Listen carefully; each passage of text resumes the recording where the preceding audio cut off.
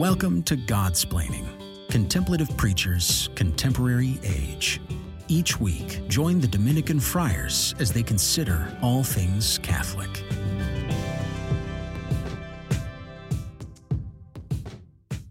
Hello and welcome back to Godsplaining. I'm Father Gregory Pine, and I am joined here today by Father Jacob Bertrand-Janczyk. Father Jacob Bertrand-Janczyk, I don't know why I repeated your name at length twice. It felt right at the time. How you doing? I'm doing well. Yeah, things are just great. So, as is our custom, we are recording in two separate rooms because that affords us the opportunity to maximize on audio and video quality. But we are actually in the same building, just on different floors. So we are in Cincinnati, Ohio, at St. Gertrude's Priory, where the Dominican Friars run a parish, and also where we have our novitiate. So Father Jacob Bertrand and I, we were here 2010 to 2011. I hope I don't give away too much by just saying specific dates. I suppose I didn't say your age. I don't know that you're sensitive. Well, who cares? Just keep going, Father Gregory. So we're here at the novitiate in anticipation of the novices, the new novices being vested in the habit of St. Dominic, and then the current novices making profession. So this is a pilgrimage that you make each year. Maybe, I don't know, insofar as our listeners are somewhat interested in Dominican life, maybe just a word or two about what that is, why it's cool, why you come. Why I come here, or why? I have no idea what you're asking me. Yeah, why you come here. What have you to do with postulants and novices? Yeah, well, in case you didn't know from our 100 and whatever other episodes, I'm our director of vocations. So I handle all of the men who are thinking about or applying to the province. And my job ends when they enter the novitiate, basically, when they start their first year of formation here in Cincinnati. So that year begins by receiving the reception of the habit, which is called vestition, because they are vested. The new men are vested in the habit.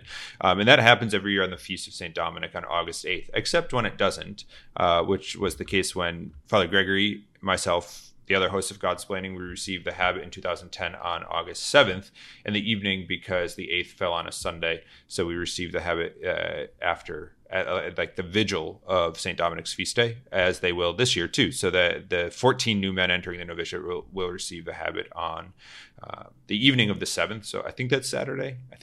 Evening. And they'll receive their religious names, and they'll be called Brother so-and-so and blah, blah, blah. And they will be, starting their novitiate year. And then at the end of that year, a year and a week later, they, if they persevere, they make their simple vows. So that's on the Feast of the Assumption on August 15th. So as we call them, the old novices will be making their first vows, their temporary vows, on August 15th, and then be assigned to the Dominican House of Studies in D.C., where they will begin their formal studies for the priesthood. So every year I have the pleasure of coming out to Cincinnati to be at vestition and profession, so at least since I've been vocation director. So, boom, awesome. I think this might be my first time back in a long time. When I was assigned in Louisville, Kentucky, it's just maybe like an hour and 45 minutes. He says maybe and then says a very specific amount of time downriver from Cincinnati. So I would come up to visit with the community here with some frequency. But since having been assigned in D.C., I haven't made it out to Cincinnati much. So it's been cool to walk the halls somewhat nostalgically and recall old times, most of which I've forgotten, or most of which have kind of blurred together in a indistinguishable soup of recalling and forgetting. But enough of that. Let's get to the serious topic of today's episode and discussion, which is the literature of one Donna Tartt.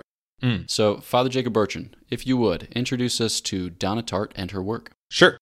Yeah, so Donna Tartt is a novelist who happens to be one of my favorite novelists. I really like. I was going to say I really like, and then say really love, and then I was going to sound like I really like love. But what I meant to give a greater kind of superlative. I really love two of her three novels. So we'll talk about two of the three novels in a few minutes. But just to kind of set the scene with who Donna Tartt is. So again, she's an American novelist born in 1963 in Mississippi, and she grew up in Grenada, Mississippi. She attended the University of Mississippi for, I think, just a year, maybe 2 semesters, 3 semesters, but I think just a year, and then was encouraged to transfer to Bennington College. I don't know why, and I don't know where that. I know that's in Mississippi, but someone sort of like discovered her writing, one of her professors, kind of her genius, and encouraged her to go somewhere where she could be better educated, trained, tutelaged. Is that a word? I don't think so. Don't let it stop you, though. Okay. Where she could be better tutelaged in her writing skills. So she graduated from Bennington College in like the mid 80s, I believe 86, and then commenced her writing career. Since that time, she's written 3 novels, each about 10 years apart. So in 1992, her first novel, The Secret History, was published, and then in 2002, her second novel, The Little Friend, was published, and then in 2013, her third novel, The Goldfinch, was published, which is probably her most well-known work. She won a Pulitzer in 2014 for The Goldfinch, and then in 2019 it was made into like a blockbuster movie. I don't know what you call them, feature film. I don't know what you call them, but it was made into a movie. And one of the supporting characters was played by. There were a number of famous people in it. Who did you see the movie Father? Who played the father of the main character? Was it Owen Wilson? Was it Owen Wilson? No, I haven't seen the movie. Right, but I can base all of my responses off a trailer that I may have seen. Yeah. I don't know actors. One of the other characters was played. One of the supporting characters was played by Mike from Stranger Things. That's also not his real name. It's his character name, but he was Boris in this. Donna Tartt. I guess the other kind of salient point is that she is a convert to Catholicism. We'll talk about some of the themes in her writings in a little bit, but at least it's important to mention that she's a convert to the faith. So, Donna Tartt. That's what I know about her. Boom. Mm-hmm. Well, insofar as good literary analysis usually begins with the description of the works themselves, maybe we can turn in that direction. I recall having overheard a conversation at a lunch table. It was in a priory. I will not say of what religious order. Okay, it was Dominicans. I won't say in what state. Okay, it was Washington, D.C. I won't say who. Okay, there I'll actually stop. But I heard a guy say something to the effect of, he was interrogating another one of the brothers. He said, have you written the response yet? And he says, have you read the book yet? It was some assignment in whatever class. And he says, no, but I've written my response paper. So I suppose the kind of classic style of Dominican literary analysis would just be to respond to the thing without having read it, which is what I'm going to do in part during this episode. But you, having read it, maybe you can lay out for us a little bit of the plot of The Secret History, and then we can do a little bit of the plot of The Goldfinch, so as to have a skeleton on which to examine some of the themes. So as to have a skeleton, so as to flesh out the themes. So, Secret History. Yeah. So we're as in Father Gregory's list of 2 there, you'll notice we're leaving out The Little Friend. It's okay. It doesn't really do it for me. I really love the other 2 books. So in the interest of time and in the interest of my interests, we're not going to talk about The Little Friend. But The Secret History is her first novel. As I mentioned, it was written in 92 or published in 92. And essentially the story is a story of 6 friends who are attending a sort of elite New England college, which is it's a fictional college, but it's called Hamden College. And the book basically has 4 parts, a very, very brief, like couple page intro, part 1, part 2, and then a very, very brief epilogue, a little longer than the intro. But I mention that because it is in the introduction that you learn that these 6 friends, 5 of the 6 friends end up killing one of these 6 friends. So the story is about these 6 friends told from the perspective of one of them, whose name is Richard. He's a transfer to the college, to Hampton. And when he transfers to the college, he wants to study classics. And there's a classics professor who kind of has this kind of guru status and only allows certain students to study with him. And there are only 5 students studying with him, a brother and sister named Charles and Camilla, and then 3 other men, Henry, Bunny, Edmund is his real name, but Bunny is his nickname, and Francis. And the story goes, basically follows their friendship, their bizarre kind of attachment to this professor, their bizarre kind of desire and attachment to kind of live a sort of like quasi-virtuous pagan kind of life, and how this gets them into trouble, and how Bunny or Edmund is killed ultimately by Henry, but by how the five plot Bunny's death. This is all explained in the 2-page introduction. And then the book basically details, the first part of the book, the incidents leading up to the murder, which I won't really flesh out in case you want to read the book, and then the immediate aftermath in the second part of the book, and then the brief epilogue kind of a number of years later. I guess, I don't know. I think we'll kind of leave it there as far as like a plot synopsis for the book. And I think fleshing out some of the themes with the Goldfinch is going to be a little bit more helpful than kind of talking about the same things twice with respect to each book. So there you have The Secret History in a nutshell, really. Nice.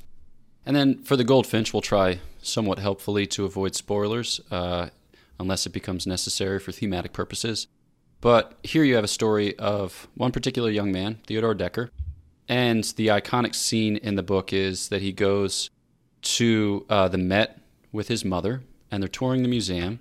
And while touring the museum, he's especially captivated by this one painting called The Goldfinch by Fabritius, a Dutch painter, I guess many of whose paintings had been lost in an explosion at like a gunpowder plant immediately adjacent to this particular painter's workshop, who lived and worked during the 17th century. And as if by repetition or with history's way of repeating itself, he and his mother are present there when there's a kind of terrorist attack on the Met, or there's an explosion. And in that explosion, his mother is killed. And in that explosion, he also finds himself, as it were, stealing the painting.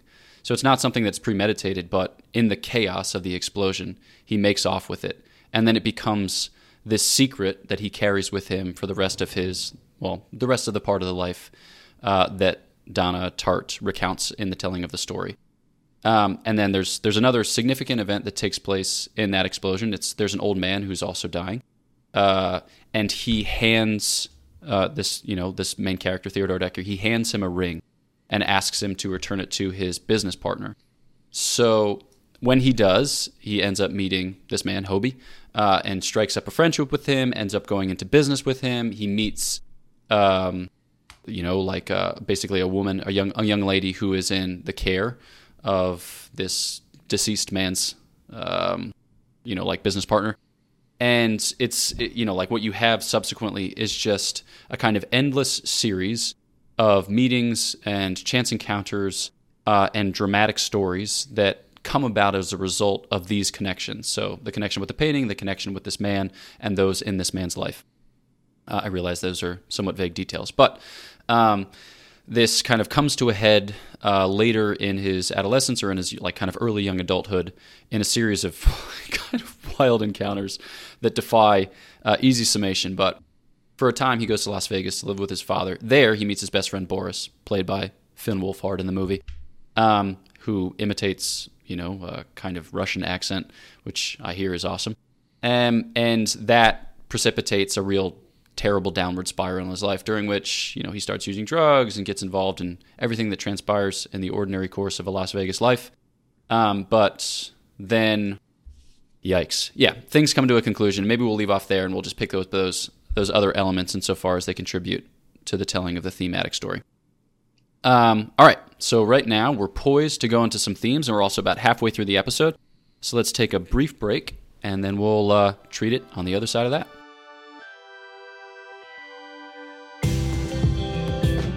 You are listening to Godsplaining. Visit us at godsplaining.org to listen to our episodes, shop our store, and donate to our podcast. All gifts go to improving the podcast and bringing the gospel to more listeners. Thanks for your support.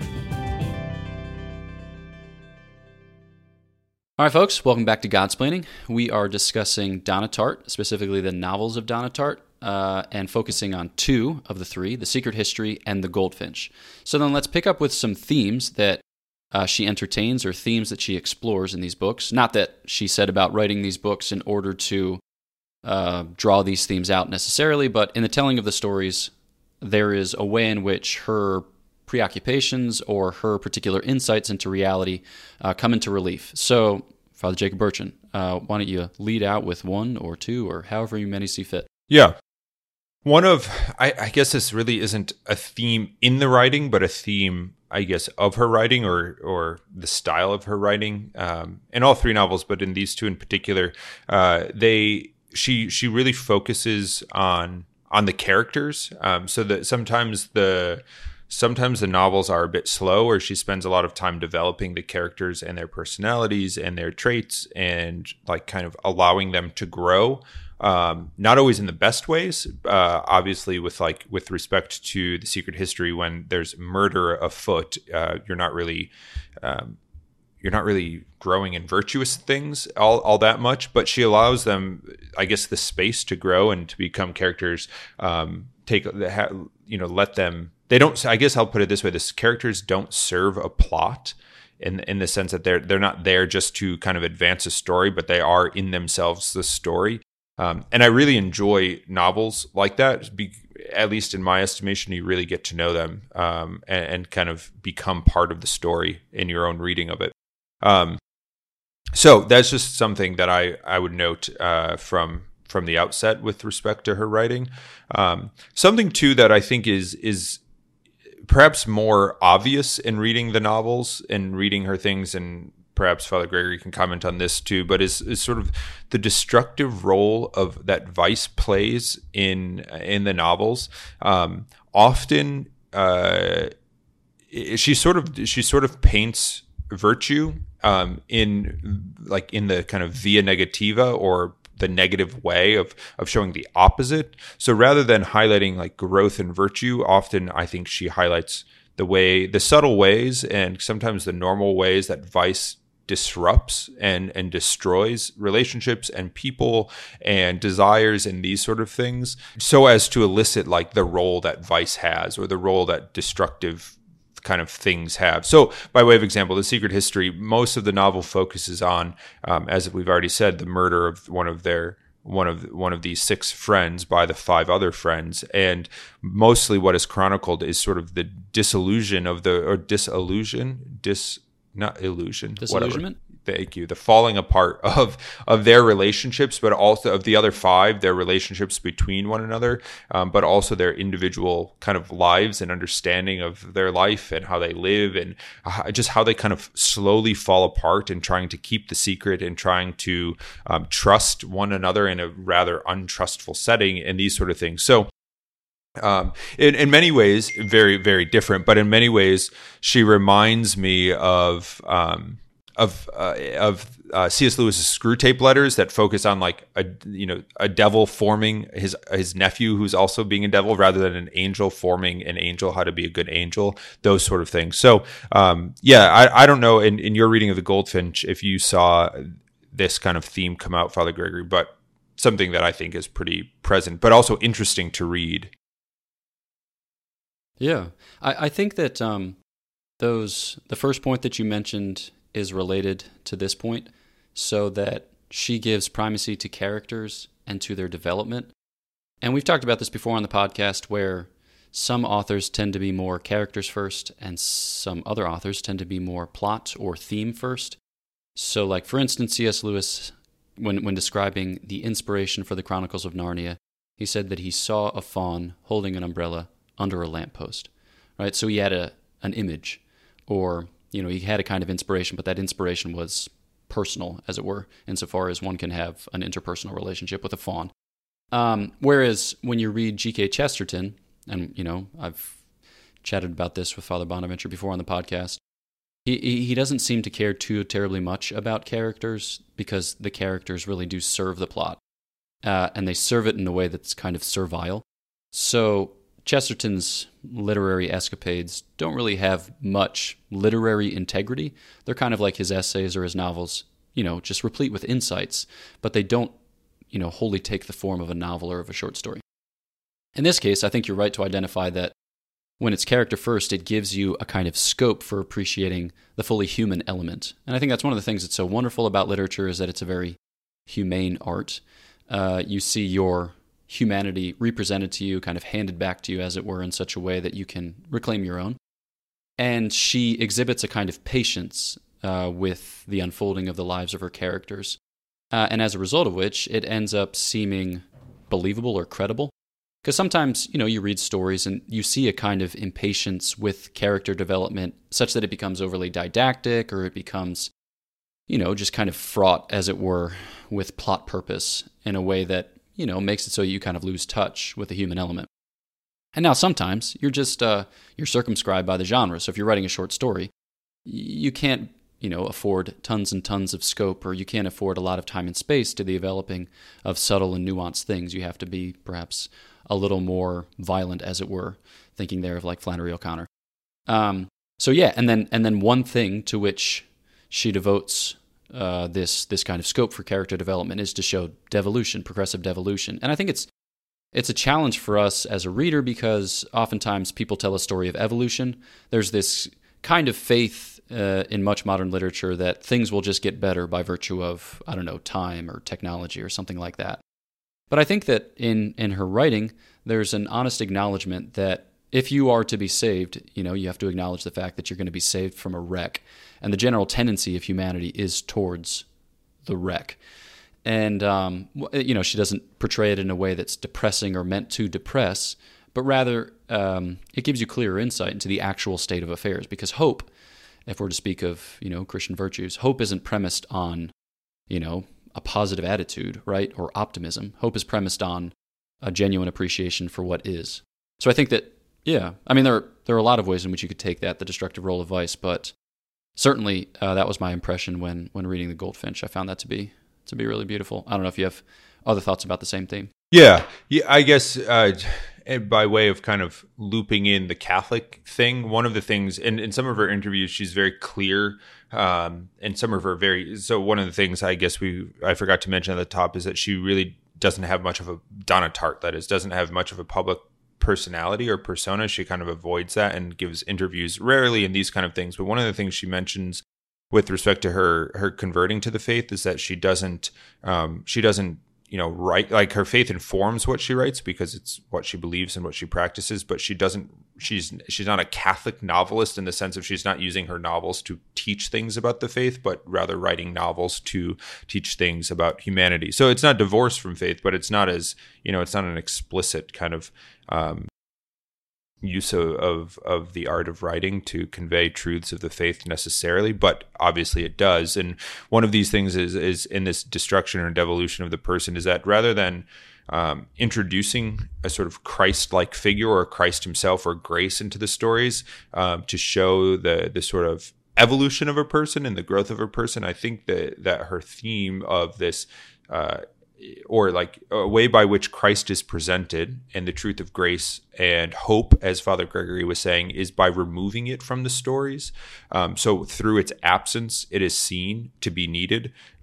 So there isn't there's not always a perfect happy ending, and people don't always turn out terribly well. And it's sort of through the absence of goodness that you begin to see the need for goodness itself. And I think that's a powerful way of showing kind of through like the negative space, as it were, of the lack of the desperate need for Christ, for grace, for goodness, these sort of things. And I think this kind of moves to one of the second themes that we wanted to talk about, and that has to do with like the desire to be loved or the desire to be known.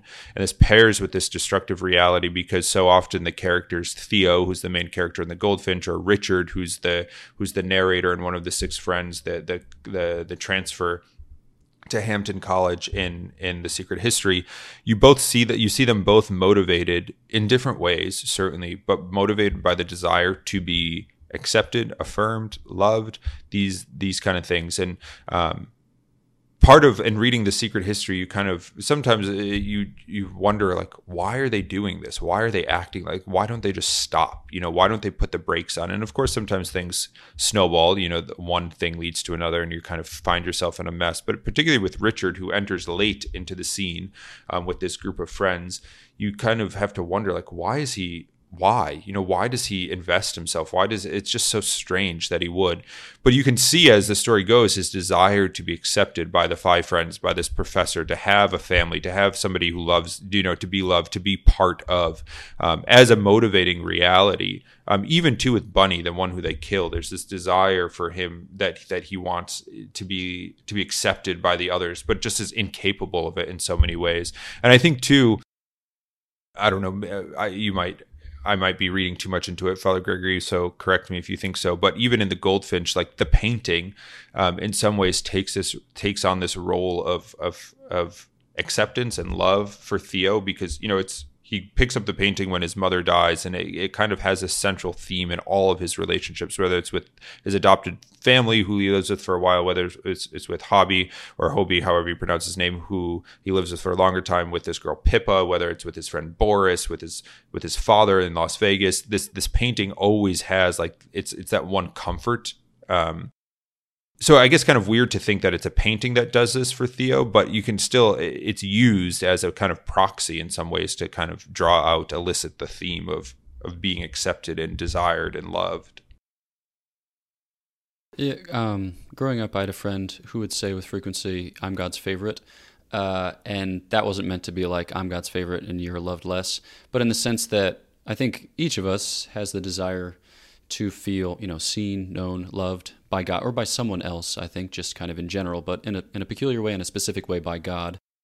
And I think that, oftentimes it's our parents who first mediate that to us. We gain the appreciation, especially from a mother's love, that we are loved unconditionally. And you see in the character of Theo that he has this wonderful relationship with his mother, and just at the very moment when that's taken from him, with the explosion at the Met, then he picks up the painting, and the painting becomes a kind of totem for the fact of his being special, because he loses his grip on the fact of his being seen and known and loved with the loss of his mother. And yeah, the painting becomes a kind of sign of that for him. But it's fascinating that in the very same, traumatic event of his life, he's given that ring by, I guess it's Welty, which leads him to Hobie, which leads him to Pippa, which leads him to these relationships which ultimately kind of lay the foundation for his true happiness. They introduce people into his life that do communicate to him that he is loved, and not like they don't make of him a personal project. They just genuinely see what's good in him in a way that he himself struggles to identify. And so I think, that's to identify this motivating desire of being seen, being known, being loved as the source both of noble aspirations of the human heart, but also of destructive behavior, because, love is at the root of desire. It's at the root of delight or enjoyment. It's what drives us, right? Pseudo Dionysius speaks of love as a vis unitiva, as a unitive power, and it's going to wed us to the things that we lay hold of, whether those things be base or sublime. And so, I think that's a really strong and powerful theme, at least in the book that I've read, in the Goldfinch. Yeah, and there's a sort of like as you said, that especially in the Goldfinch with Theo, there's an inability for Theo himself to see that he is even loved by people, even imperfectly, but that he is even loved because of this sort of preoccupation, obsession with this painting, the Goldfinch. It really defines the reality of his relationships from his side, and something that offers so much comfort is so often a stumbling block. There are scenes when he's kind of in these, just edging on these intimate, sort of vulnerable moments with other people in his life, and he has to go, not immediately, but like later that night, to go check to see if the painting is there, to go look at the painting, like those kind of things. And it's just, you kind of ache for him to just kind of let go and enter into reality. And in so many ways, we have our own kind of totems in our own lives that kind of prevent us from entering fully, whether that's into our relationship with the Lord or our relationship with other people around us. So I think Donna Tartt brings out in these novels, and both in these two in particular ways, or kind of to sort of elicit that reality that we want that to be loved, but we also often are our own worst enemies in that. Not because we're inherently evil, but we're just not good at seeing what's before us and seeing who we are. I think that's kind of a really prominent kind of theme, especially in the Goldfinch. Yeah. Well, with that, we've actually come to the end of our time. Maybe that signals the fact that we should do another episode on Donna Tartt, or just devote a whole episode to the Goldfinch, because I feel like we've just kind of scratched the surface. And there's some really wild scenes at the end, which, it's hard to say whether they are just the truest thing you ever read, or maybe the falsest thing you've ever read. I've never concluded a book with so much bewilderment, because I don't know that I could say any more without actually spoiling. So there's a lot there, and certainly, we commend the reading of them to you, not in the sense that they're like edifying saint stories, and at the end of which you're going to be inspired to, endeavor foreign missions in, a spirit of utter destitution. But in the sense that they do represent to you your humanity in a way that makes it harder, I guess, to defer big questions, or harder to, what would one say? To live something short of the truth. I think that's part of her genius, is that she takes you by the hand and leads you deeper into the truth. So, all right, Father Jacob Bertrand, final thoughts, a final commendation of Donna Tartt? I think if you're looking, as Father Gregory said, for a novel that isn't all that heartwarming always, Donna Tartt is the author to check out, I think.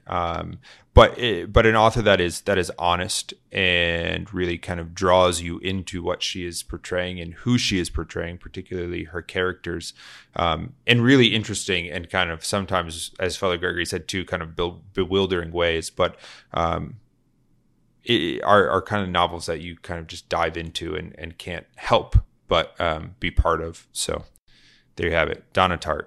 Hopefully she's coming out with a fourth. I guess we're kind of coming up on 7 or 8 years since the Goldfinch, so we await with bated breath.